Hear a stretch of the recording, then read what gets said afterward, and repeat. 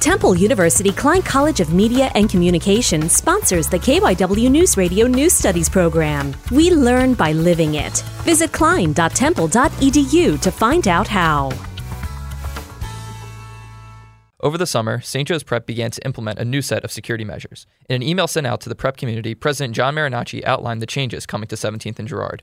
Being inside this building should be something that the folks who are here feel comfortable. The email also mentions future actions that the prep plans to take, including working with law enforcement to host a gun buyback for those in the neighborhood. I didn't know what to expect. It's the first gun buyback I've ever been to. By default, it was the best that I've ever been to. However, not everyone believes in these changes as much as Marinacci. Senior Liam Holden says that he doesn't see the practicality in the new revisions. I think they're probably more superficial for appearances. CJ Weeps, St. Joe's Prep.